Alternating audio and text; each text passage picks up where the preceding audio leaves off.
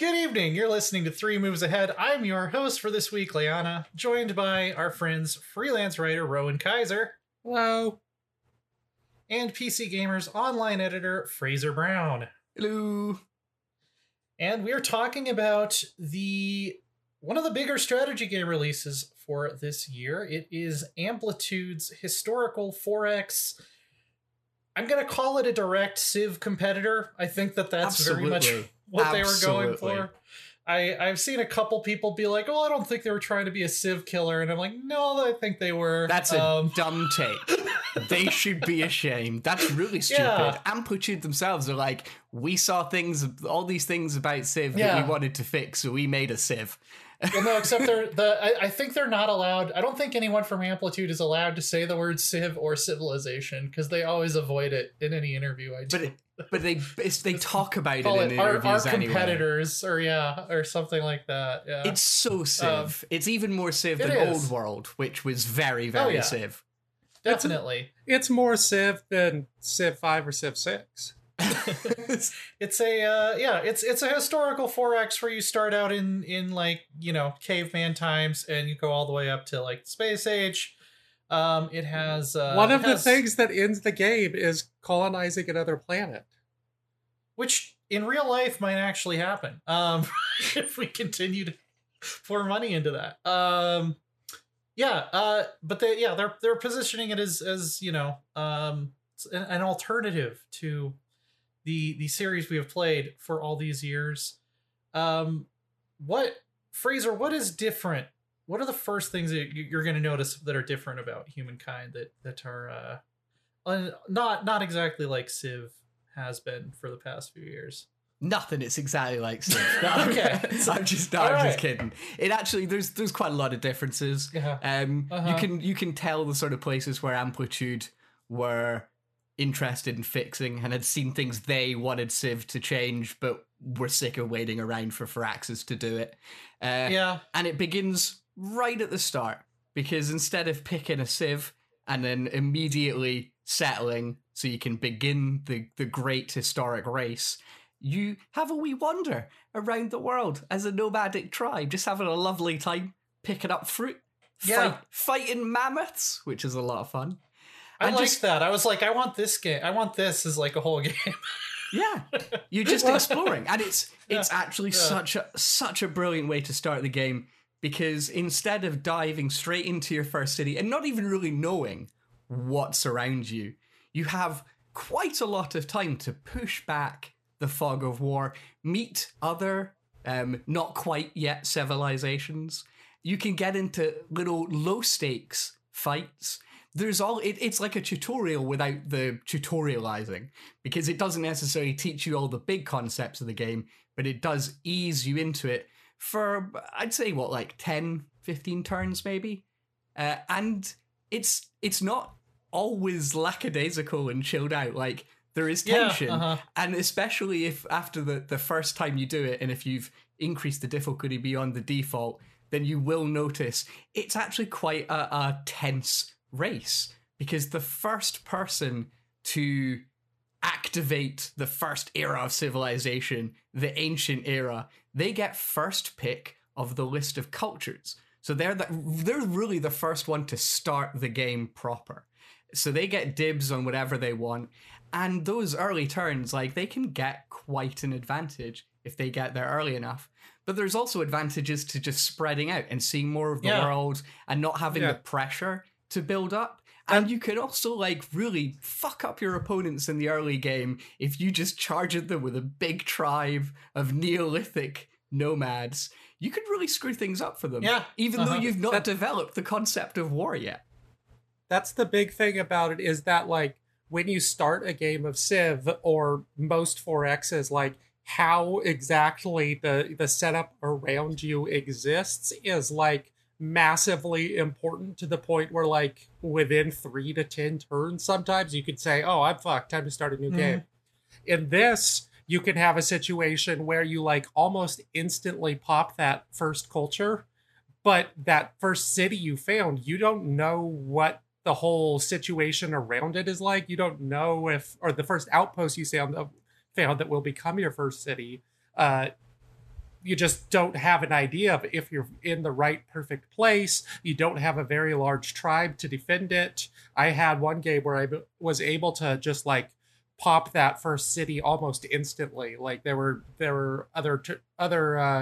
my other rivals that were taking like 20 turns to get through the Neolithic, but that city was just kind of there waiting, which I thought created this really interesting dynamic of I exist as a civilization, but I'm sedentary and I'm like weak and don't have the flexibility that I might have had I waited. I got the civ that I wanted. I thought the Egyptians are going to be great here, blah, blah, blah. But there are trade-offs as opposed to civilization, which is just like instantly race, race, race. And if you're not winning that race almost instantly, you may as well quit. Yeah, it's funny because like the first couple of games I played, I did kind of like the chill exploration, like, oh, I'm just gonna explore the world and find some science and see where all the coastlines are and stuff. And then I realized that if you do that on the higher difficulties, you will just end up completely boxed in for the entire game. So I ended up restarting, and it's like, okay, now it's like every time I have enough influence, I'm going to found an outpost on that turn to get as much land, like access to as much land as possible before I But then you have shitty outposts. My first culture. What's that? But then you have shitty outposts. Well, no, because I would scout the entire area first and figure out where the best place in that area. So it wasn't immediately when you got that first amount of influence. Because here's what I did is I split up all of my tribes into single stacks and just sent them in every direction so that I could scout as much land as I possibly could. And then the second I had enough influence, I knew exactly where my next outpost was going to go. And I basically kind of won that campaign, or at least got off to a good start by just starting with way more land than anyone else, which was kind of an interesting experience compared to, Civ, where founding a lot of cities might not necessarily be the best idea early on. You still have a safety net as well, though. Like, you're talking about kind of exploring to make sure you get the good outpost. But actually, the game still plonks you in a place where you're probably, within a couple of turns, going to find basic important stuff and, like, strategic resources, horses, for instance, and bronze, so that your ancient era, you're going to have a nice little advantage. You're going to be able to start building slightly better units really quickly. Like, the moment you have the tech, you're ready to go. But you do want to spend a little bit of time exploring and finding other maybe luxury resources so you can get a little bit of income at the beginning. But yeah, it is hard to find that perfect balance of like, when do you actually go for that final star? Or if you've already got it, when do you become a full civilization? And it's also, I found when the first time that I turned the difficulty up, I think 2 notches to, I think it was Empire, immediately fighting. Like, I was right next to another pre-civ, and it immediately started going for my outposts and being really leery. And it actually just made, I was like, shit, I need to rush this. I'm gonna get prepared so I can actually start churning out as many warriors as I can in the ancient era, because I'm gonna have someone who wants to fight me quite a lot. And I was right. They were my nemesis for a little bit for those first, 50 turns. It was quite tense between us. Yeah, that's another interesting thing about the start is that, like, when I went up even further to the civilization level of difficulty, which they do say in the difficulty menu, they're allowed to use the word there. There were neighbors who were next to me who were trying to take an outpost of a place where I was like, no, that's the place where I want my city to expand. And so I just had a slightly larger tribe and just kept bullying them off that particular piece of land until I was able to manage to hold it. And like, after trying several times to get a game on the civilization difficulty going, that was the one that was actually successful, was the one where I just got really, really pushy and started saying, no, I need to make sure that I get this land by any means necessary. So, like, even after playing multiple campaigns, there was still something in the Neolithic that was, Sid Meier style interesting decisions. And isn't it great that we're still like this early in the game that we are thinking about our big plans or long-term plans, because you don't really have that luxury in Civ. Like, you have an idea based on the Civ that you've picked, what you're going to try and do, but you don't really know what's going on around you. You don't know what you started with. But here we have like 15 turns to plan out our conquest of the world. And you really do get to start thinking about the big picture stuff so early on. And it's a lot more exciting than any other 4X start, really. I think this is the best one. All right, great show, everybody. Yeah, no, it's it's a really well done opening. I think the like a lot of other 4X games. I think for me the intro exploration phase was sometimes the best part of it, and then there's a second wave of that when you get better ships with like the Age of Discovery and stuff, where I was like, yeah, I'm founding outposts again. I'm finding new lands. It's so cool. That's usually my favorite part of a 4X game. Well, that's often your favorite part because that's the part that's most play tested. Yeah, probably. What Sora Johnson told me about when I was interviewing him and discussing how the early game of Civ was always the best part. But then he went and made a game that was all about the first third of Civ. So, there you go. Maybe there is more to it than that. But we've discussed one of the other major differences obliquely here, but I think that it's kind of so obvious that it goes under the radar a little bit, but it's that the game uses province systems where you can build one city in each province, and the provinces are set at the start of the game. This is like Endless Legend, which Amplitude's previous map-based 4X game. There's also a bit of that in Old World. It doesn't do it by province, but there are like only a few places that you can build cities in, which is functionally the same thing in that game in many ways. And what that tends to do is it effectively puts like a speed limit, both like a speed limit and a speed minimum on the game. Like there are certain amounts of expansion that you can do, and there are certain amounts of expansion that you have to do, and it makes it so that it feels like the game is a little more controlled and not instantly, again, like a Civ or many other 4Xs are, where if you don't manage to get that initial perfect spot, then you might be fucked. Or if you manage to race to the other spots that your rivals are going for, that race is a little more specific, and they usually have like, a different way that they can squeeze out in a different direction, unless your map is super duper small. But it functions as a good way to maintain control over the campaign from a game developer's perspective. I think it ends up helping Humankind a lot. Yeah, I'm also curious. So we there's still some other differences that we will talk about. But I was curious when you said, Rowan, that it's more like Civ than the last two Civ games have been.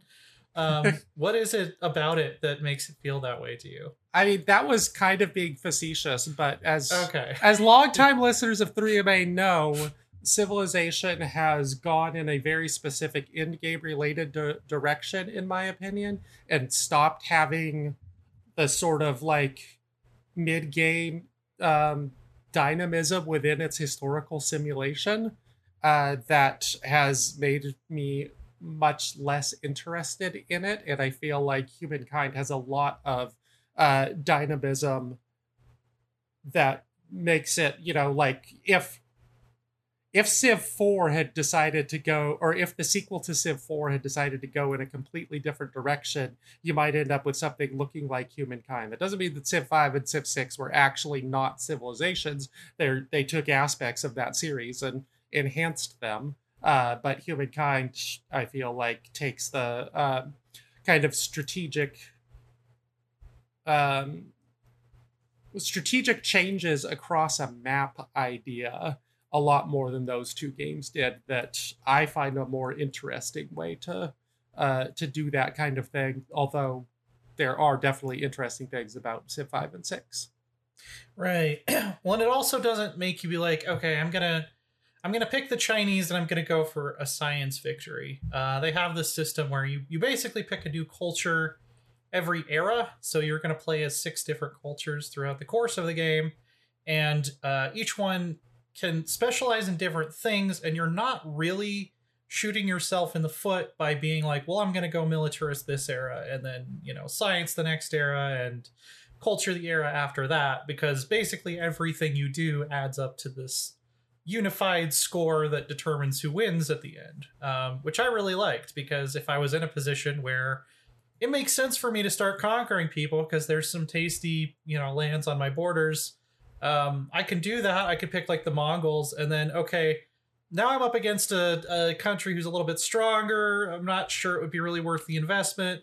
I'm just going to bunker down and go like agriculture and just grow my population, so I'll be a lot stronger than them the next time we do meet, which I really liked. And you could also pivot based on the map. Right, yeah. Like the Harappans, which seem to be one of the AI's favorite cultures to pick at the start of the as they're starting ancient culture. I've never played as the Harappans because the first AI to get to the ancient era always picks them. So it's always the Mycenaeans for me, but oh yeah. They're usually gone too. They're usually taken like two or three. Yeah, the Harappans are usually next, but like they have cities that build districts that become rivers over the course of the game. You get techs and then infrastructure that makes them buff up your food and production a whole hell of a lot. So like even if on the map you don't have rivers, if you pick the Harappans, you could build your own rivers, and it just creates this way of dealing with the map that I think is kind of, I don't know, it's the aspect of the game that as I play further and after I have settled on how I want to play this game, like in terms of difficulty and map size and so on, that like picking those cultures and seeing what directions you can go in with them based on being able to read the map and say, oh, this is going to be a really interesting place to go with Axum or something like that, is increasingly something I find attractive about Humankind. I approached building my hybrid culture a lot like I approached building my characters in Path of Exile, because really you're making builds and weird kind of, you're doing theory crafting, you're probably should have a spreadsheet on the go. There's a lot of numbers to crunch. I really loved it as a kind of way to evolve the progression system that we're so familiar with, because you are literally changing Civ every, I don't know, like 50 turns or something like that. It's a bizarre thing at first, because you expect the faction or race or civ that you pick to be with you for the full game and for you to become very well acquainted with it and to become attached to it. But here it's all very fleeting, and instead it's all about how you can accentuate this build that you've already got going, what bonuses you can add on top of the ones you already have, to not just like make an ultimate science civ or ultimate militant civ, but all kinds of weird experiments. Like it's a very dry game, but in this sense, it's actually very playful because there are so many weird combinations. And when you add in all the other ways that you can adapt and develop your culture through religion and through civics, you just have an astronomical number of choices. And I think more than anything else, that's what's going to keep me coming back, is experimenting with these things, trying to break the game or find ways to play the game that hadn't been intended, and just kind of see what's out there in terms of culture builds, because there's too many to really go through or even get a feel for in the time it takes to do a review. there's so much more I want to see. And definitely that's where I loved the game the most. And outside of those interesting decisions and building up this Civ to create this kind of titan that will destroy everything with some overpowered bonuses, I was kind of bored. Yeah. And it's weird. It's interesting because I think, like, especially Rowan and I had very different experiences with this. I played mostly on Empire. I didn't bump it up to Civilization, which I think is the second highest. I think there's like one more above that. That's like Humankind or something. Now, let's take a step back first.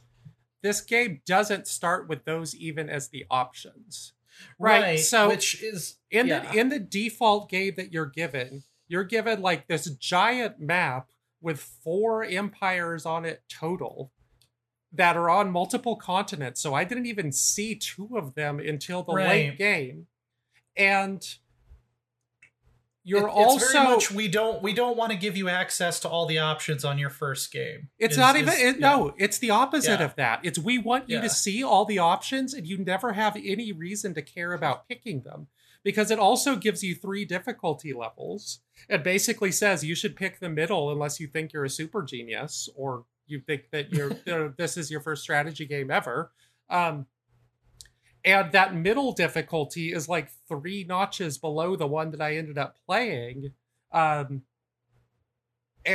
it's just like you're sleepwalking through it. And all those options that Fraser is talking about, the things that create the choices that you can make to create some ultimate civilization that crushes everything before you, like, that becomes decision fatigue. You have a city that builds a building and then you're like, okay, what now? And if there are no other civilizations near you or no rival empires near you, if there is nothing saying that you are behind or no pressure on you to do anything, which is the case in that initial game and in most of the games that I played until I managed to try to find a balance of difficulty and map size, like, then this is just a game with a shit ton of options for trying to make yourself perfect. And that's kind of boring.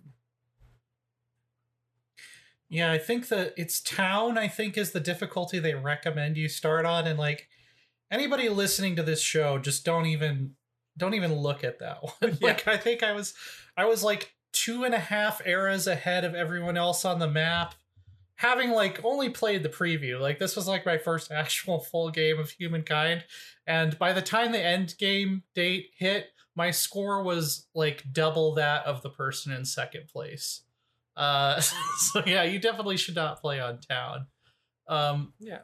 But it's also not just the difficulty mode. It's that you have to go and figure out like what kind of map is good. Do you want to play on a Pangaea? Do you want to play on a map with a ton of islands? Do you want to play on a slow speed or a fast speed? Or do you want to play with every other civilization as a rival for you? Like, these are all the things. And this is the review that I did over at Fanbyte, was basically talking about how like this and Civilization and Stellaris to some extent, although that one is fairly easy to figure out, that some options you should just ramp up or all the way up or down and go with it. But like a lot of these 4X games are not about playing the game until you've figured out how to play the options menu, and that's really frustrating. I think Humankind, I eventually have figured out how to play the options menu, and I'm having a really good time, and I am going to go back to it, which is extremely important. Civilization 6, I don't think I've ever found a difficulty that works for me, in part because if they just double up rival Civ settlers at a certain point. Yeah. Well, I might need to go try and play it on the Civilization difficulty, because I think that's the one you eventually settled on, and I was playing one notch below that, and my issue is just that I never felt really much diplomatic pressure at all. Yeah, and it's pressure that starts making this game interesting. It's like, so when Fraser's talking about developing his ultimate Civ, that's an interesting way to go. But another one is that, like, I'm sitting here playing in the ancient era as the Harappans on the first game where I actually felt like I was, connecting with in the first campaign where I felt like I was connecting with the map and the game. Uh, and I had an enemy that was right next to me, like making a bunch of noises, starting to make demands on me. I was getting demands on them. The friction on the borders was increasing. And I was like, okay, there's clearly going to be a war. They're starting to get in my way. I want some of those resources. And so I was like, all right, it's time to switch to the Romans, bitches. Yeah, that's a strong play in the classical era. Is like you just throw the Roman card on the table. Yeah, and then as that campaign progressed and I got off the Romans, I was like, okay, I've been at war. Now I need to develop my industry. I just have like virtually no industry. So in the medieval era, I switched to one of the medieval civs. I don't remember exactly which one. But then it's like, okay, now I'm behind on money. Got to do that. And, just sort of like consistently shifting around to fill in the gaps as my enemies were kind of closing in on the door. Going back to militaristic as soon as I was starting to have like borderline giant world wars or, going up against my chief rivals. And this was all my cities were also pivoting to like, okay, now I have to start churning out money. Okay, now I have to start churning out science. And this is when the game started really clicking for me. Fraser, how did you feel about like the diplomacy and the game's ability to put pressure on you? I thought that the diplomatic systems that they created were pretty decent. I just didn't feel like I was encouraged to interact with it that much. Certainly not more than I would in Civ. It didn't feel like I was playing against more dynamic AI. They have personality traits, as do Civs now. And I wouldn't have really known if I hadn't seen them displayed on the diplomacy screen. I'm not saying they weren't acting like their character traits or personality traits. I just didn't really notice it. Even on the higher difficulties where I was bumping up against them sooner because I like playing on a smaller map because you just get into fights more often. And yeah, I was having more interactions with them, but I didn't find the interactions that interesting. And then when it actually came to the war, the things that Rowan describes, they're all brilliant benefits of war. You get this increased tension, which forces you to make big choices about what cultures you pick, what civics you pick, even your religion. When you can use your religion, it kind of as a weapon, basically. Even though religion as a system sucks in Humankind, you can do it to generate like grievances and really get a lot of animosity going between you and the other religions building up to war. Because before you can actually kick off a war in Humankind, you have to drum up support or that war is not going to last for a very long time. And you do that by getting pissed off with the things that your neighbors are doing. Maybe they've seduced some of your pops over to their city. Maybe they've got a different religion. Maybe they're allied to one of your enemies. And all of these things can be used to both sort of exploit your enemy and actually try and get some quick cash out of them, because be like, oh shit, I'm sorry I allied with your enemy, have 200 gold. Or you can use it as an excuse for war, and it generates war support, which means you can go for longer, because you really lose wars by running out of support, which I like. You could also lose wars by getting the shit kicked out of you, but there's a little bit more to it than that. And I like that system, but I just didn't feel like I was really taking it or needing to take advantage of grievances all that much. And the wars were coming quite freely by the time I cranked it up to Empire anyway.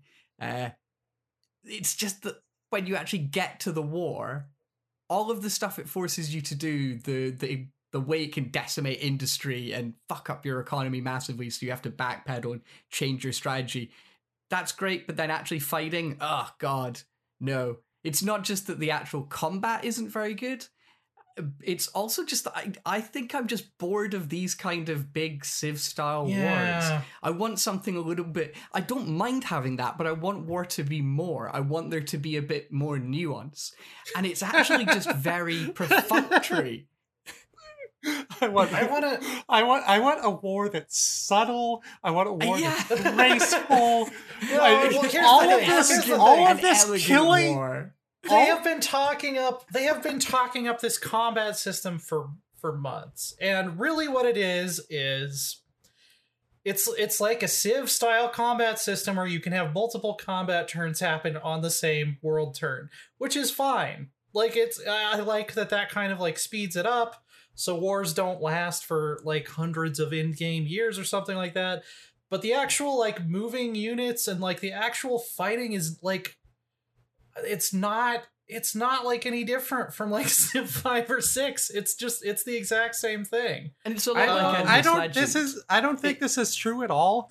I think it's more like Endless Legend than Civ. Yeah, that's true. It is. The elevation is a thing. Elevation is definitely a thing. The key things that are going on here is that elevation and geography are changing the way that you're interacting with this, like Civilization. Yeah, it makes it 10 times more fiddly. 5, it makes it.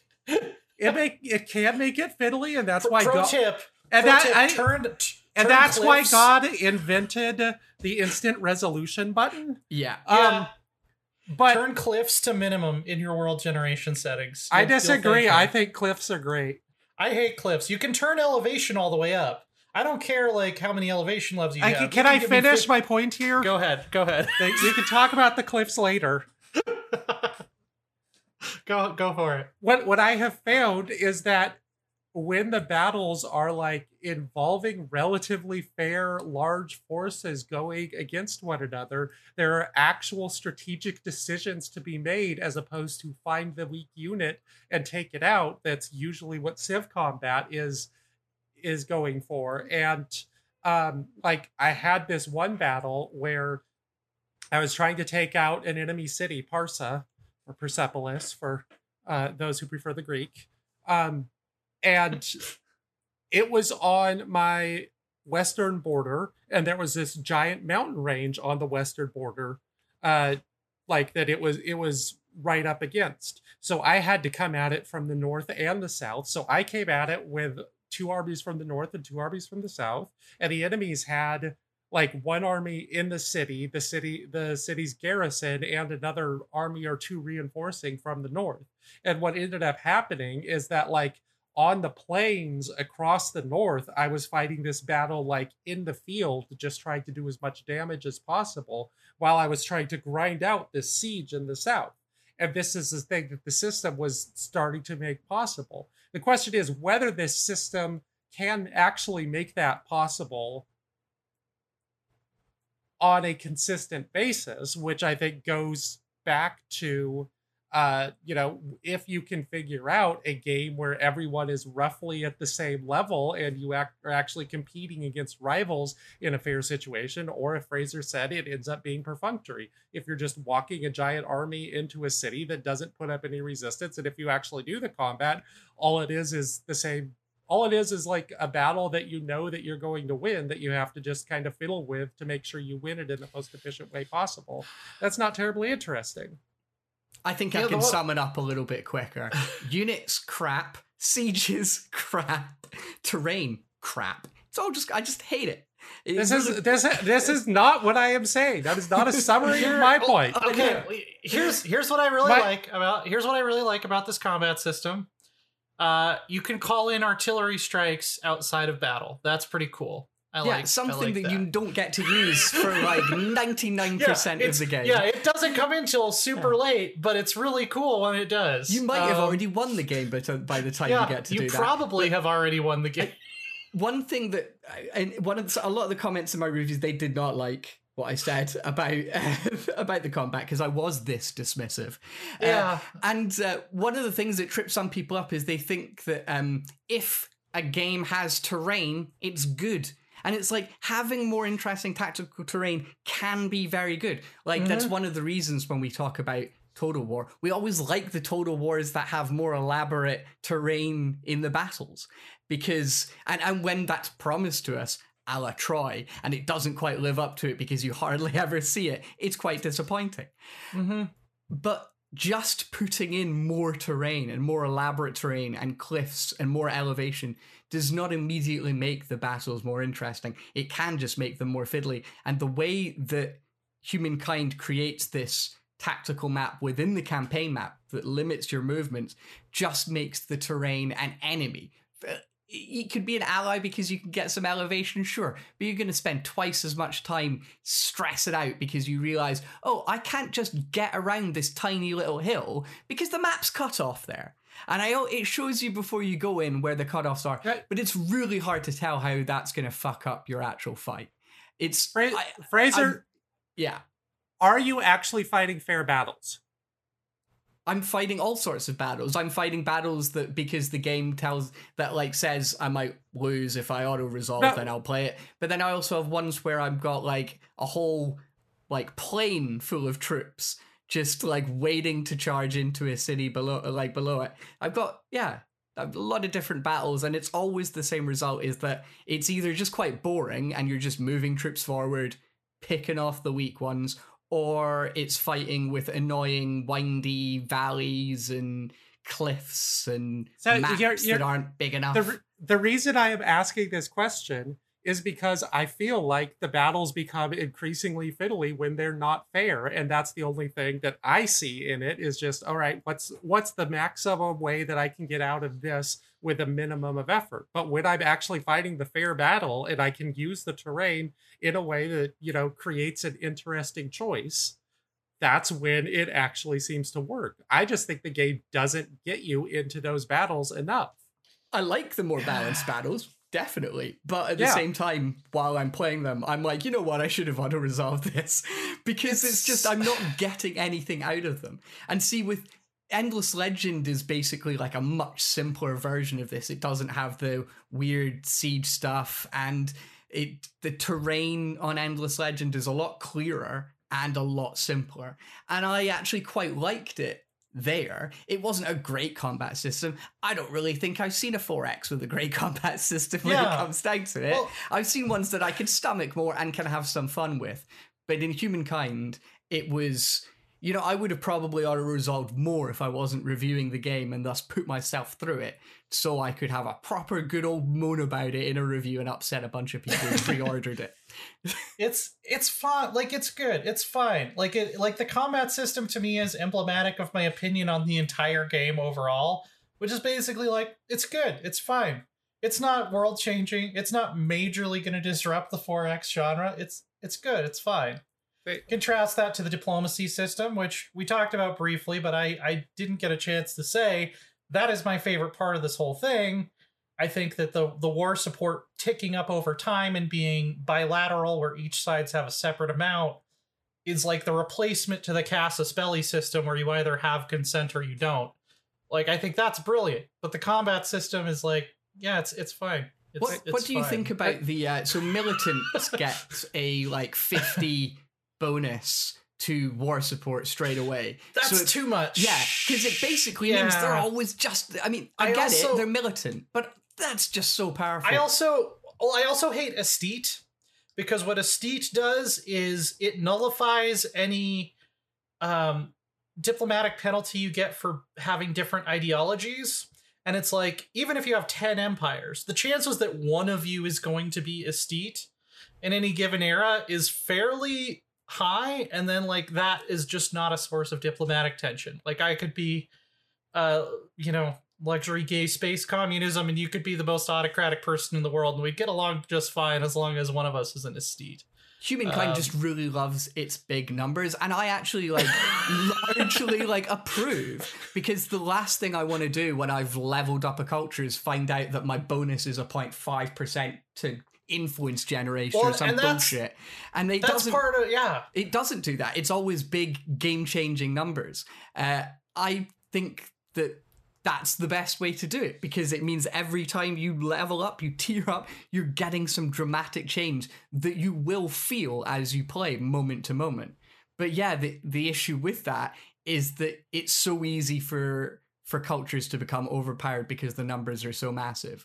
And it's not like everyone's going to be overpowered to balance it out, because some of the ways you combine those numbers are not as viable. I actually have found that there are some checks and balances on that if you manage to get to a point where it's not that you're overpowered on everything. The big thing is that building military units takes population. Yes, which is very good. Because of that, you can't just spam the largest army in existence. You have to pay attention to like slowly building that army, making sure you have food support, not just building up industry constantly. This which tends to put the brakes on just becoming the giant superpower. Like I managed to get a game where I was pretty. This is on the civilization difficulty level. This is the game that I play currently. I was playing as Axum in the medieval era, or maybe that's the classical era. Yeah, I think it's classical, which gives you a massive bonus to money when you, depending on how much population across the world you have converted to your religion. So I was building these districts in the classical era that gave me 30 plus gold every turn, which is just an absolutely huge amount. A regular market district in that point is like 5 to 10. And I was like, all right, I'm just going to absolutely dominate here. But instead, all that was able to really do was make me able to buy a few buildings a little faster to get my slower cities more up to speed. I could make an army fairly quickly that way, but that army was dragging down population so much that like my science and other food things were suffering. So it ended up being that like, yeah, I was really good at this one thing, but that one thing was not masking my need to develop the other aspects of my civilization. Like I think there is a good balance there, unless you're just way better than everybody at everything, which is too easy to get. That's my problem. I think that's the issue. I'm just too Yeah. good. I'm too good. But no, my trick was just to, well, firstly, having a lot of money really helps, especially if you. I think it's a culture thing, or maybe it's a civic. But the one that means that instead of using influence to do certain things, you're using gold, and then building up my economy. So I'm just massive amounts of gold that I'm spending on things that I would normally be spending influence on, not really having to worry about influence anymore. In fact, for like that, in that game in particular, I think I just stopped thinking about influence at all, aside from when I needed to claim a wonder, which I believe still had an influence cost. And then I had cities that were basically just pop farms. The only reason they existed was to have people in it that I could then convert into soldiers and then send to die for me. So in that way, my economy and my war economy really were like one. It was all this one big factory generating this huge amount of troops, and I could sustain the large numbers. But this was a build that was focused on doing that. Like, I'd made choices because I knew that actually building large armies can be tricky unless you have the pops for it. So I kind of planned that. That's why I actually, even though we talk about don't use the default difficulty because it's shit, and it is shit, it's a bad game, no one will even declare war on you. But I certainly think that going for an easier game the first time is quite handy, because it gives you just so many ideas for the next one. You just get to the end without too much fuss, and then you just know how the game works. And then when it comes to the trickier difficulties, you've already got some tricks of your own.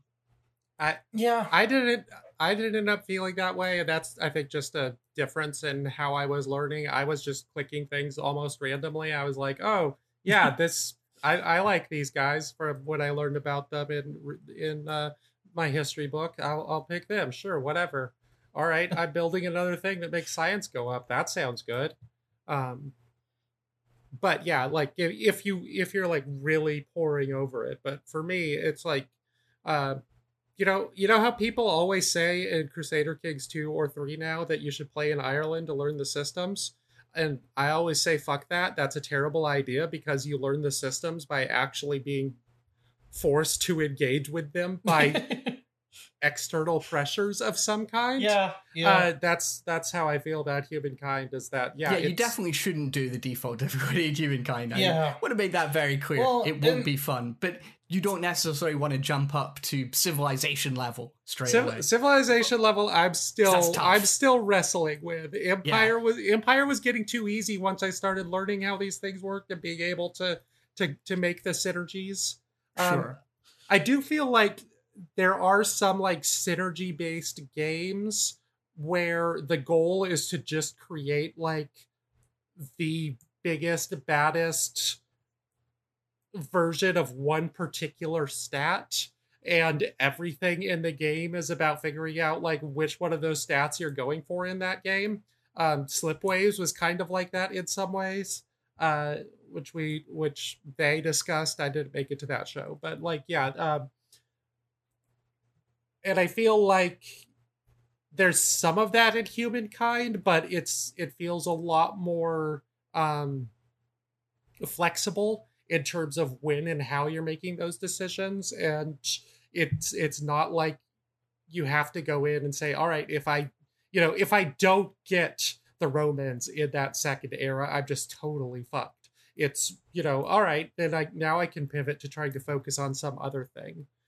You're making all kinds of numbers get bigger, and some of the time you can focus on one or two of them, but most of the time I think you're just going to be focusing fairly generally on them, and that's, in my opinion, a strength. Some people really, really love min-maxing those one specific things, but in my mind, I prefer the sorts of games where you're trying to work on everything. I think. And here's the thing about, obviously, I mentioned my experiences that like the AI felt very hesitant to attack me, and I kind of want to this. I didn't really actually get around to this in my review because I kind of just had an epiphany about this, but I think that I don't mind that as much, except that let me think about how to phrase this. What's the actual, the core of the point that I'm getting to is that I was doing a lot of stuff in the back rooms to make sure that didn't happen. I was constantly going to people with treaties. I was constantly trying to trade with as many people as possible. I was constantly dumping influence and money into independent peoples so that they would not attack me. And, I ended up with alliances with, I think, like 6 out of the other 9 civs on the continent by the time I got to like the early modern era or something like that. And if the intended game design is that you're supposed to be able to do that, I don't actually hate that as an idea. The problem was it didn't continue to put pressure on me.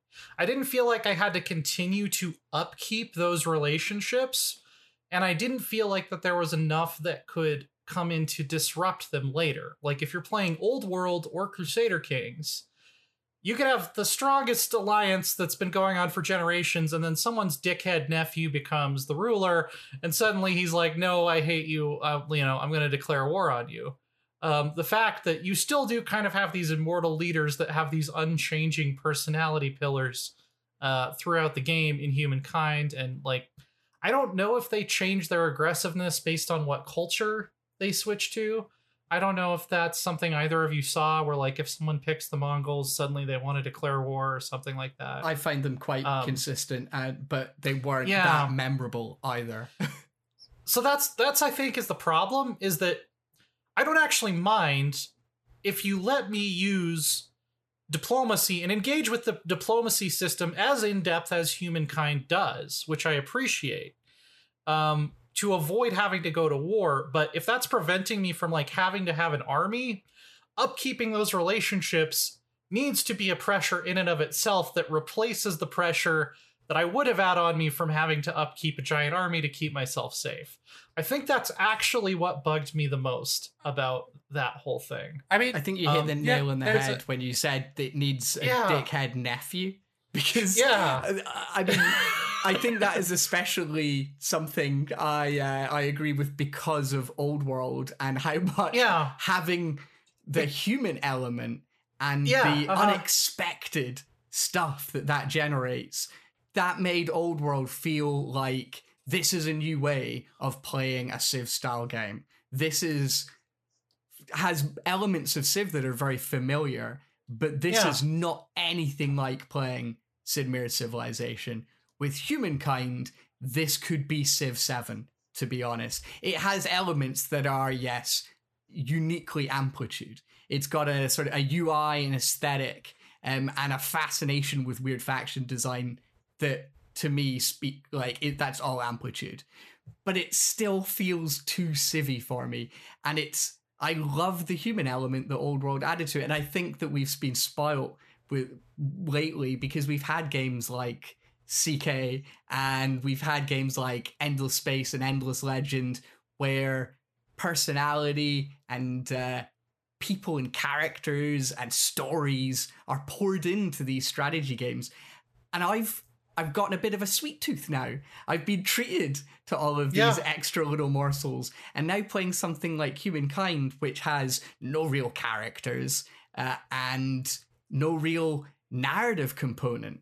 There are events, and they're just, I couldn't tell you one of them. Or any of the decisions I made in those events. They were just really generic. Did you quarantine the population when you had a pandemic breakout, Fraser? I think I did. Actually, I think I did. Yeah, I actually do remember that one. And the only that reason one stands out for some because, reason. Yeah, I wonder why. But I don't think that's because it was inventive or well written. I think it's because we're in the middle of a plague. Well, like some of them are ridiculous, like the climate change event.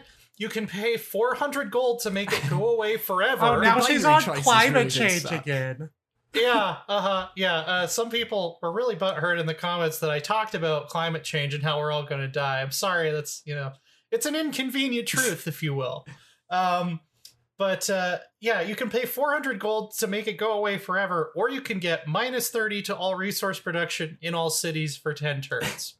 That's the extent that climate change has any effect on the late game in Humankind. Yeah, I mean, I think a lot of this game just needs to be balanced. Like we haven't even. God, no, that's the worst thing. No, no, that's the opposite of what it needs. It needs to be even less balanced. I mean balance to be interesting. I don't mean balance to be equal. I mean that like. Yeah. So when we're talking about, the opposing civilizations and what they're doing and not doing, and I've noticed that they come and bug me a lot when they're more powerful than me, but when I'm more powerful than me, they go and hide in their rooms. Well, then, the issue becomes, how can we have a situation where they actually feel like I'm a rival that's worth interacting with? It's probably by making the game end up, this one's like an overall difficultiness, but like some of these aspects of this game just need to be tweaked in order to feel like they're more relevant. Like things like the ideology system, which has kind of a Stellaris-like system of going down different ideologies to become more individualist or whatever. That supposedly has a diplomatic penalty, but it doesn't seem to effectively make those things hate me. It's insignificant. Yeah. I had a really good laugh at someone in the comments of my review being like, here's all the important things Fraser missed. And one of them was about ideologies, and I'm like, mate, there's a reason I missed it. Firstly, the reviews are 2,000 words long. Rein it in, mate. Right. But also, because it's so insignificant. You see it there, and you're like, oh, if you make this decision, you're going to be more traditionalist. I don't give a shit. I give a shit about the percentages, because that's what the game's taught me. And if there is there's apparently penalties when you're trying to get a minor civilization or whatever they call them. But I don't notice that because I've got so much bloody influence and cash, I can just give them what I want to make them like me. And I think there's such a small impact that you just, over the course of the game, you're never going to notice it. I think an ideology system would be cool. It just doesn't really exist in Humankind as it stands. It exists, it just doesn't matter. Right. I mean, does it exist? We're told it exists, but does it? There's that moment in like a Civ, in the more recent Civ games, where like you get to like the 20th century and you have to pick basically democracy, communism, or fascism, and then that drives a lot of late game conflict. Humankind desperately needs something like that. Yeah. It desperately needs something that's going to kick off huge mega wars in the late game. My impression of the game overall would have changed so much if they had something like that to just like, all right, it's, we've got tanks and nukes now and everybody's at each other's throats. Like, that is exactly what I wanted in the late game. Yeah, this game just feels like it needed a few more months. We can talk about the bugs a bit in a moment, but Fraser mentioned that the religion system, which he said is crap, which it sort of is, but also it's awesome. It just is completely unfinished. Like, it works really well as an early and mid game tension generator. If you have a faith that's like changing your rival's cities, you immediately have grievances that you can turn into casus bellis on them.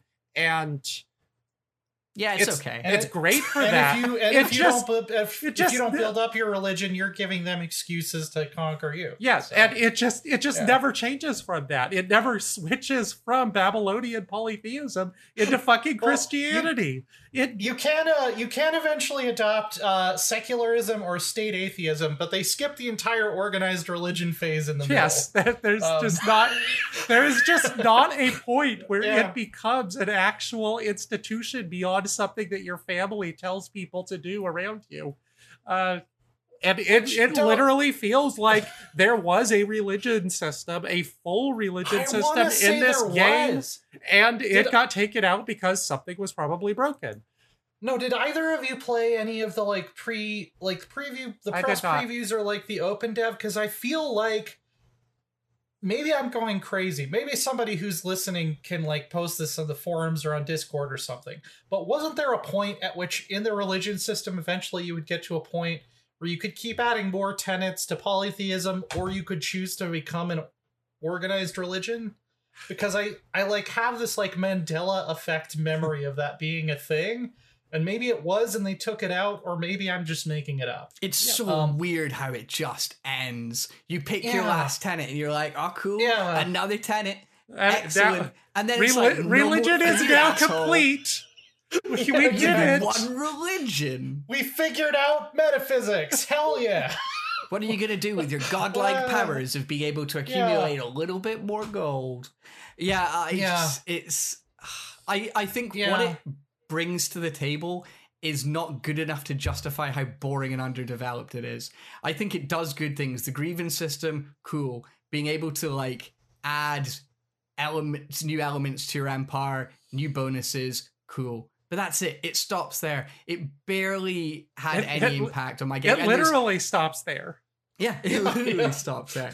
I was almost as disappointed as I was with the research tree, which is straight up just a Civ research tree. It is. Tech tree. It's worse than Civ 6, because Civ 6 at least broke it into technology and society. Yeah. This is like a step back for me. You don't have any decisions to make. You do. I mean, the most you have is like choosing between one or two texts and which one you're going to take first. Well, that's it, because you take them all. You might as well. Especially since building up a strong science culture is really easy. So you're doing it in 2 turns, you're researching every bloody tech. Yeah. When we've seen other games do interesting things with this, because it seems fairly clear that the generic research tree is kind of fucking boring. It's because Amplitude's never done one. Why are they doing this now? And I think it's because they're trying to make Civ, and that's a really boring ambition. But like with Endless Legend, which is, Fantasy Civ or Master of Magic or whatever, you had 8 things, or you had like 12 things to choose from, and 8 of them started getting you to the next era, which started creating these penalties for researching later that made some interesting choices. Like at a certain point in the game, you would realize, like, I need more stability. I got to go back and waste my time on these stability texts that I skipped over the first time. Whoopsie. I mean... And and then there's like Old World and Stellaris, which use the card system where you draw a few cards each time. And it's like, okay, which one can I take here? And just like anything, literally anything to make this not, okay, I'm just picking the one that takes the least amount of time to research or gives me the military unit that I need to win the war I'm in. Otherwise, just whatever. It's all Like coming to every be problem anyway. I have with Humankind Yeah. has been solved by Amplitude in their other games. It's so bizarre. I genuinely feel laughed. like I'm being trolled by Amplitude. I laughed when I read the first line of your review because we both had in the opening paragraph, man, I wish they had taken more from previous Amplitude games. It's that, like, go ahead. That's my biggest issue, really. It's just, it's not Endless Legend enough. Because it's just, they made Alpha Centauri and then they're like, hey, why don't we make Civ? No! Don't go back to the shittier game. Of course you don't. Make more Alpha Centauris and keep doing that. It's so much more interesting. I just think of how good it could have been if they'd kept the interesting stuff, the new stuff they had introduced, and then just gave everything else the Amplitude treatment, because it's Amplitude. You would expect that. Yeah, it does feel like a bit of a joke. They're like, let's make something that doesn't feel like we make it. That all the stuff that I love about the way they design 4Xs has just kind of been pushed off to the side, and it's really strange. And I actually went back to an old interview, I think, that we did with them back when Humankind was first announced, and they're talking about how they set up Amplitude to make this game, and they wanted to test themselves on other 4Xs before they approached the great civilization to defeat it. But along the way, they just defeated Civ anyway, accidentally, not even aiming for it, with a much, much better 4X with Endless Legend. They already did that, and I think they just got more interesting. But when it came to Humankind, it's like the original Amplitude. It was there, that vision has come back. And I just think they've developed so much over the years that they should have just picked a new ambition. Make something that shits all over Civ. Don't make something that's just tries to fix a few things Civ doesn't do well. And I don't think actually succeeded, because they've added new things to Civ. But I don't feel they fixed that much about Civ. See, I feel like they did in the ways that I wanted it to. It just takes so much wrestling with it to get there. Like, this is possibly not worth it to do, but like I want to keep playing this game. I want to get it so that I manage to get that balance of the difficulty and the map size and so on. And, you know, I get close, or I might be on it in my current campaign. I'm continuing to play it after submitting my review 2 days ago, which is a huge thing and not something that happened with, you know, even Crusader Kings 3, but especially the recent Civilizations. And I feel like that's basically that there is that internal strategic dynamism along the map in the mid game, and not enough in the late game, or at least usually it's resolved in the late game if I get to the late game. But in the mid game, there is this kind of feel of push and pull and rise and fall that I very much wanted from this genre. And so I feel like they have succeeded in doing a lot of the stuff that they may have wanted, or I may have wanted. They just also created a bunch of other problems, and they have the core problem with Civilization that I have, which is that I just have to wrestle with it in order to make it be a game that I actually want to play, instead of them making, you know, a single map fucking game like Total War or Crusader Kings or EU4 or even Old World, if you play it on the, you know, real world map that it has. Like, those things are more entertaining. They feel like they have been balanced for an entertaining time as the player, as opposed to, okay, I'm far too surrounded by civs, everybody's getting like half an outpost, or all right, there is literally nobody around me and I can just expand at my leisure, and then when I meet them 5 hours later, I'm going to discover that I have just totally completely outclassed them, or they've totally and completely outclassed me. Like, I just am sick of having to figure out how to play this game right, and just want to actually play it with the ideas that they have that are pretty damn good, I think. Yeah. I just want to play Alpha Centauri. Well, that's the thing. Like, I kind of agree. I agree with Fraser's point in that I want them to make it weirder. Like, I know that's hard to do with the way they've set it up, where it's not Old World did it. Old World's kind of weird. Well, but I'm saying the way that they have set it up, I'm not sure that they could go back at this point because no. you're picking 6 cultures and, you know, they stack on top of each other, but it just feels like everything is static modifiers. Ideology, static modifiers. Civics choices is a static modifier. Unique districts are a static modifier. All the unique units are just like some kind of static modifier. Religions, you build up 6 different static modifiers. Like Len, big numbers. They love those big numbers. I know they do. And but that's not what, like, Endless Legend had so much more interesting faction design. I even think I always call back to Venice in Civ 5, where it was literally their unique bonuses made it a 1 city challenge. Like, I love stuff like that. I love stuff that just like makes me play the game in a different way. Or like, we talked about this on the Slipways episode, set up a strict set of rules and then let people break those rules. Like, I wanted more units that, like, unique units that let me break the rules. They weren't just better at a certain type of thing. Static modifiers are like the most boring way to differentiate a faction or a civilization in a game like this. I want weird shit. I want weird shit that lets me break the rules and makes my turn-to-turn gameplay significantly different than it would have been if I made other choices. And, you know, Endless Legend did that really well. So I know Amplitude knows how to do it. I just feel like they've kind of painted themselves into a corner where they have to balance like a million different combinations of cultures now, which will presumably only grow if they do expansions. So they might not be able to pull that off. Yeah, where are the Scots? In a better game. I mean, they have Celts. They have generic Celts. Yeah. Yeah. No golf courses for me. It was very sad. I missed them. But yeah, you know, Amplitude's basically just made Civ 3. That's my hot take, and I will not elaborate. Humankind 2 is going to be amazing. Yeah. No, I mean, I think that there's really good aspects of it, and I kind of miss Civ 3 and Civ 4. And another aspect is that Civ 3 and Civ 4 were both made way, way, way better by modding.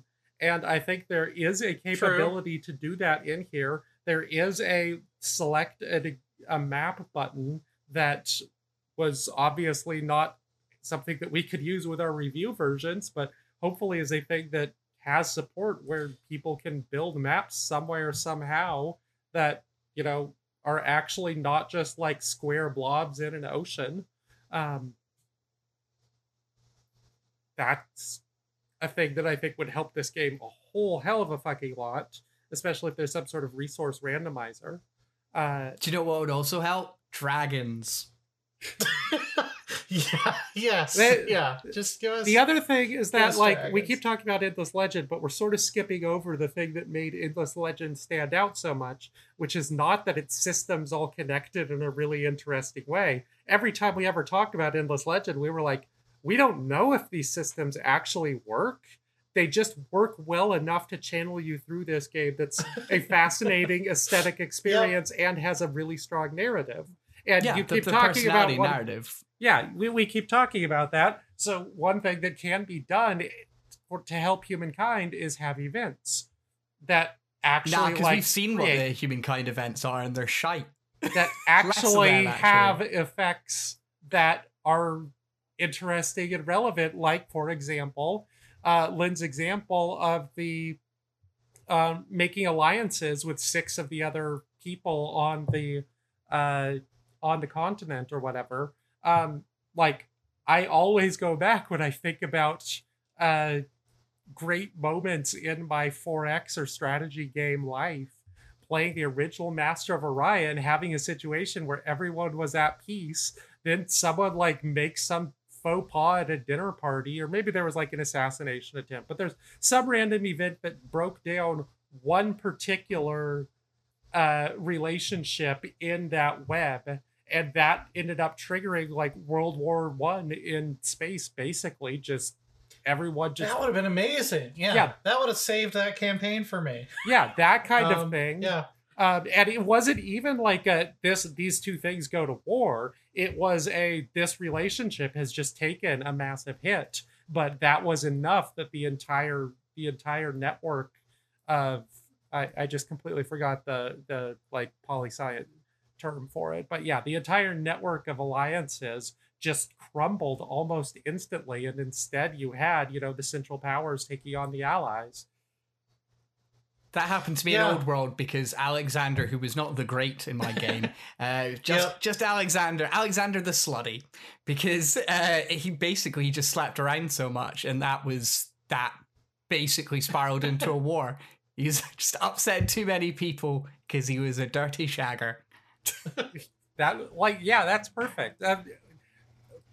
One Yeah, other thing, the unpredictability is definitely missing. one other thing that we didn't mention specifically is that, like, because you're not playing a single empire with like a single leader head like Civ has, where you play as Gandhi if you're the Indians or whatever, you're playing as these character avatars, and for you, the player, you create yours, you make it look like you, or make it look like someone cool or whatever. They have a certain personality. Their clothes change depending on the cultures. That's all super cool. But your rivals are just like a random set of dudes and ladies, and it's hard to give a shit about literally any of them. And it's also really hard to describe them. Like when I think about my rivals in the game, I'm like, okay, these are the Babylonians because they started as the Babylonians. I met them as the Babylonians. Their civilization is still their capital is still Babylon. I'm just going to consider them the Babylonian English or the Babylonian whatever. Yeah. By the end of the game, I was just calling them like purple, brown, blue, and green. Yeah, like, and this makes it difficult to construct a narrative. And I think that Amplitude has these ideas of like, you're going to upload your avatar, you're going to unlock trophies that you can use to customize that avatar so that they'll behave certain ways in games. And this is all very cool, but right now at least, and I don't know if those things will come to fruition, but right now as a reviewer, obviously we weren't able to download other people's avatars. I don't even know where I'm supposed to go do that. It's just, here's some people and I'm going to pick some slightly different ones each game just for a little bit of variety. Yeah. They wanted to make me an avatar, like a real Fraser avatar that looked like me. Nah. Yeah, that would probably enhance the game for me if I loaded in and I was like, fuck, it's Rowan. Sega, putting my soul in a game. That's how they get me. That's corruption. No, not for me. You won't be seeing me in any games. And then I thought, oh, maybe I can go and like create my own avatars, which I have been known to do in certain games, like my 150 X-Men characters in XCOM 2. I was thinking, what if I did like all the Justified big bads? But no, you can't even do that. You have to go and get them from somewhere else. There's not like a pool of your own that you make. They're going for something really, really specific with something that is super important for feeling like you understand the personality of the game. And we as reviewers were not able to come across it. And it almost feels like almost as bad as back when Mass Effect 3 came out and reviewers had to play the version of the game that was just like pure vanilla, no import of any of your character. Like, what the fuck are we, what kind of personality do you expect us to get out of this game if we're not even playing the game with something that we care about inside it? Yeah, I made a guy with a beard and a top knot. And I see him, he's wearing a suit one day, he's wearing like he's got a little Napoleon get up the next day, maybe wearing a robe another day. I just don't care.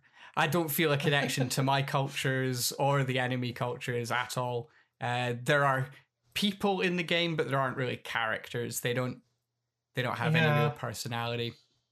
Some of their voice actors seem really familiar. I swear, speaking of Mass Effect, one of them is Liara. Well, the voice acting is actually really good. I'll definitely give it that. Did you like the narrator? Yeah. Because I see a lot of people being like the narrator is the best bit, and I'm like, nah. He needs to shut the hell up. So some of the AI leader personalities I actually really liked. I mean, the narrator is a good voice actor. That's not the problem. The narrator yeah. occasionally says things that are amusing. Oh, it's But just the script. Platitudes Yeah. and every single time you meet the like Celts. Well, I hope they got their cooking from the French side of the family. it's I'm bad like, dad jokes, yeah. Yeah, and it's just like this very dry, genial, wry humor from like a British conservative that like, oh yes, I get it, Uncle. You have studied history. You know how history works. Exactly. Thank you. And like some it's of them like r/history memes in vocal form. Yeah. It also reminds me of that article that Rob wrote about the Civilization 6 tech things, where all those quotes, they just sort of typed them in and kind of grabbed something that seemed mildly funny but didn't necessarily fit the tone of the game. It's not quite as bad as those were, because a lot of those, they even got the quotes wrong, and Humankind isn't using like confirmed sex offender fascists. But it does feel like they're trying to create a tone of this game that puts you in this kind of detached mode that I don't think fits the game very well, and I can't fucking turn it off when he says the same thing 20 times in a fucking row. It's like, oh, you've picked an expansionist culture. Your neighbors aren't going to have a very nice time. Ha ha ha! Shut the fuck up, mate. Yeah, it's yeah. When you pick the Egyptians, he's like, no prizes for guessing how you're going to leave your mark. Yeah, and yes, exactly. we get it. You've heard of pyramids. I like the Egyptians. They're a really good first culture. Let me be happy. They're a really good start. Yeah. I muted the whole game audio and just started watching some Netflix. And I think that's an option that needs to be in the game. You know what else needs to be an option in the fucking game? Borderless window. This game is god awful for alt-tabbing out of. It is. I didn't have that issue at all. I had loads of other bugs, but not that problem. Yeah, no, I had like anytime I tab back in, like the audio would start stuttering, and like the little wagons along my roads would start like flickering in and out of existence. It also like I found that it was worse when I was tabbing into something with video or movement. So that's so weird. So like I opened a Steam page at one time to look at a game and maybe show some people. I think it was like a potential 3MA game. And I pressed Alt Tab out of Humankind onto that Steam page, which was like on the trailer that was, playing a video. Instant crash. And like a crash so bad that my computer was like all the windows got resized. The entire desktop had to reload all its icons. I had to reboot in order to get some sort of sound thing right. Like, it's just, this is a problem that existed 10 years ago and has been solved. And somehow it's not working. They just don't have a borderless window option. It's jealousy, innit? Doesn't want you looking at anything else. Got to be focused on conquering the world. Yeah, yeah. Pay attention to Humankind, Rowan. There are some tutorial things and some achievements or narrator moments that pop when they have no reason to pop. Like, yeah, I don't know if like how much of this is actually going to be fixed in the day one patch, but like anytime after I maxed out my progress on the ideology access, anytime I took a progress option in an event, it was like reaching the end of an ideology axis. Let's not call it fanatical. Let's call it being focused. I heard that at least 30 times in a single campaign. Yeah. And it would like tell you my war support was low in a war that I wasn't involved in. And your war support probably was low though in that war. Yeah, I mean we weren't fighting them, so it didn't really matter. But yes, it was. There's just like so much stuff in this game that could have used another 3 months, and I think that I think that if they had like pollution. Oh yeah. I wanted to ask about pollution. Did any of you see it do anything? I mean, I'm consistently the highest polluter in my campaigns, and I've like, not seen any real impact at all. As the Soviets, because it'll say like pollution is currently at level 0, and then it'll say how much pollution there is, and I was like, all right, I'm going to play a game where my entire goal is to create as much pollution as possible, and it never did anything. It never did anything. It was like, there is pollution. Yeah. But then at the end of the game, it was like, you've won the game as a green civilization. I'm like, wow, it's really easy. Yeah, it's very apparent to me that I'd like nuked a bunch of people. I guess that's a kind of green. The contemporary era was the one era that they never put into open community testing, and it just feels like it's not bad. done. Yeah. It's just not done. It's like there's just whole mechanics that aren't done. So I don't know. I feel bad because I've been bashing the game a lot in this show. Why are you laughing? You should be like, no, Fraser, you were fair and balanced. But yeah, I like it a lot more than I like talking about it, I think. When I talk about it, I sort of realize there's all these things that bug me about it, and there's so many expectations I had that weren't really met, and it's not the sort of game I think showcases Amplitude's best stuff. But I actually, playing it, really did enjoy it. I gave it a 71. That's a good score. I will fight anyone who says it's not. No, I Come gave at it a me, 7, and I commenters. feel the same way. I'm saying it's good. It's not great, but it's good. It's a good game. But it bums That's what me a out. 7 means. It literally means good. Because I can see how Amplitude could have made this so much better, and it would have been by just being more Amplitude. But it gets a recommendation from me. It's like, if you like Civ, but you've played too much Civ, but you still want some Civ, here's a Civ that you can play today. Would you recommend it to? But here's the thing: would you recommend it to people who are completely burned out on Civ? Like, do you feel like this could reinvigorate the 4X? I'd say play Old World, because that reinvigorates. Yeah. What about you, Rowan? I'm curious. These two types of gamers: the people who already love Civ, and the people who are totally burned out on Civ. Do you think it appeals to one, both, neither? I don't think that it's good to talk about this game as a fully completed thing. I think we're functionally in an early access period with it. Yeah, but we're not. Yeah. But we're not. But we're not. But like, they've had a whole early access period for like over a year. This is the released game that's out today, the day we're recording, not the day you're listening. But it is out today, right? Everything that I have, everything that I have Thursday? talked, everything that I have talked about with this game is that there is a really good part of this game that is the main part of this game, the part that actually has me going back to continue playing it more instead of immediately switching to something else. That part, there is something there that I think is good and special. It just needs to be revealed, and how you reveal it and what Amplitude can do to make sure that it gets revealed is a process that may require patches, it may require mods, it may require you personally sitting down and wrestling with the options menu across 20 different campaigns. It may require all these things, but I have seen it. It's in there. It is, for lack of a better word, like special in the way that I want this genre to move into. It's not like Endless Legend, where it's this narrative thing that I'm not sure about the systems. It's not like Stellaris, which doesn't have a mid-game. It's not like Stellaris has more of a mid-game now, but it's a lot more internally focused.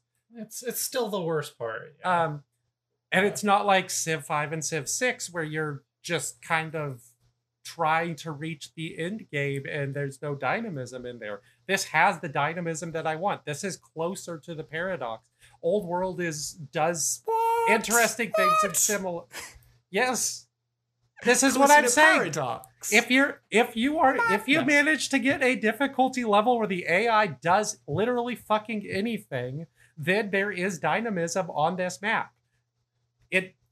Shit happens, which is the thing that doesn't happen in Stellaris or Civilization anymore.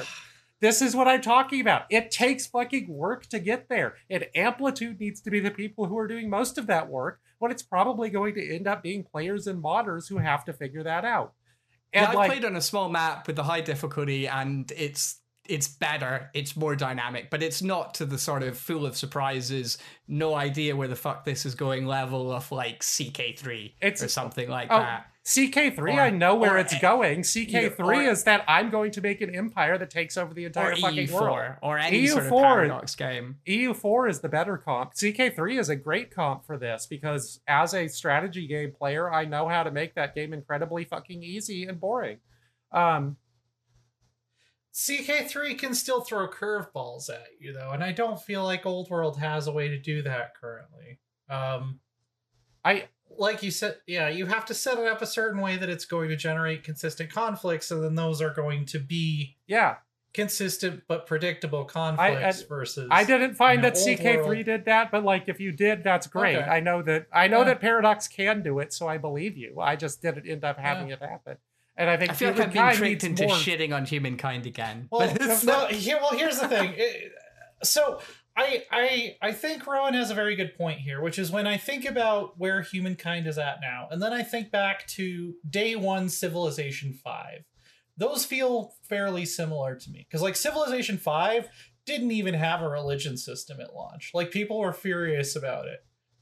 There was no religion system at all. And then like Gods and Kings came out and I was like, okay, we're getting there. And then what was the second expansion for Civ 5 called? I can't think of it. It was the trade route expansion. I don't remember what it was called. The second expansion for Civ 5, that's when I was like, now we're talking. And Civ 6 to some extent, that's a very different story because I think both of Civ 6's big expansions failed to live up to their potential in major ways. But I think Humankind with a couple of expansions, especially if they're not afraid to get a little weird with it, could be a game that I genuinely love. I just don't think it's in great. It's good. It's a good game now. I think it could be great for sure. If they have more time to work on it, if they expand on some of the things that are currently bare bones, if they maybe add in some ways to shore up parts of it that currently are sagging for me. I'll try playing on Civilization difficulty. I'll try playing on Humankind difficulty, even see if that changes my my impression of it. That's when it puts pressure on you, you can see the greatness. It just is really fucking hard to get to a point where you're actually sufficiently pressured and not in a way where you're just being absolutely crushed. And That's took like me talking to a Sekiro fan. I am a Sekiro. I'm on Twitter all the time talking about how I'll boot up Sekiro just because the combat feels so good that it doesn't even matter what my goal is. I just want to feel that feeling of doing that. And it's like with my hands. Yeah. And and like we have seen what this genre looks like when you sort of tilt it towards the city builder. Civ 6, I think, is like most of the way to a really, really good city builder. And that city builder might actually be Slipways. But do we need to re-record the Slipways episode? But this game is not an especially good city builder. It is a good 4X that involves a bunch of rivals fighting one another if it successfully puts you in that place. It's just made it way too fucking hard to get to that place. I'm not even sure that the Civilization difficulty is something I can recommend yet. I definitely got past Empire, but it sort of feels like the early game might be too hard, and then everything after the early game might be too easy. But right now, I'm willing to keep trying, and I think that's the important thing. Like going back to what Fraser said about like, it's very easy to shit on this game, and that's why I'm trying to talk it up. Because these caveats are amazing, though. It's not a finished game. It's like an early access game. This isn't a DLC. You've got to fiddle around with it and change. It's like, oh my god, these aren't caveats. These are that's the problem with the fucking genre. This is my problem with Civ. This is my problem with Stellaris. The 4X genre is built on this idea that you should be able to play any fucking map of any fucking size with any fucking Civ and do any fucking victory. And it's just bad game design. You look at the games that we're willing to happily play and load up a new campaign, and it's a game that has a static map. It's a Total War. It's a Crusader Kings. It's a Europa Universalis. These are things that can actually be balanced so that whatever country you click on, you might be having a good time. Instead of spending 6 hours in an options menu or 20 hours restarting every game until you get a map that actually seems fun to play. Like, this is what I'm sick of. But given that I am sick of that, Humankind does do some good stuff if you manage to succeed at getting through that bullshit. Fraser, do you have any final thoughts? I want to go to bed. That's my final thought. Okay. I'm tired. All right. Rowan, did you have any final thoughts that we didn't I didn't specifically hit on the diplomacy. Ron, do you want? Definitely talked about difficulties. Yes. There's one aspect of the diplomacy that I really like, which is basically that it's built on brinksmanship. And if you just have really stupid, foolish pride about bullshit, then you will go to war all the time. And it's really hard to say, okay, it's just not worth it some of the time. And I like that it makes you gamble like that. I like that it makes you get in your full George W. Bush mode of, if I don't get what I want, I'm going to throw a tit for tat. Wait, no, this is a terrible idea and I'll ruin everything. And I think that is, as you mentioned, Lynn, it's one of the best parts of the game. But yeah, specifically that it pushes you to make these decisions. But again, it all ties back to difficulty, where if you're stronger than the AI, you can just bully them however you want. All right. Well, that's our initial thoughts on Humankind. I feel like, and I hope it's a game that we have not heard the last of. I hope they will continue to expand and improve on it as time goes on, and we might be back here talking about it at some point in the future. Three Moves Ahead is hosted on the Idle Thumbs Network. You can head on over to idlethumbs.net/3MA if you would like to check out the discussions going on the Idle forums. We're also supported by listeners just like you on patreon.com/3MA, where you can gain access to what Rob still calls our super secret Discord server, the worst kept secret in strategy games, where we talk about all kinds of stuff. It's just, it's a fun, wild place to be. Recommendation. You can follow us on Twitter at 3MA is our tag over there on the Bird site. This episode was produced by me. We'll be back next week with another episode of 3MA. But until then, for Rowan and for Fraser, this is Len saying good night.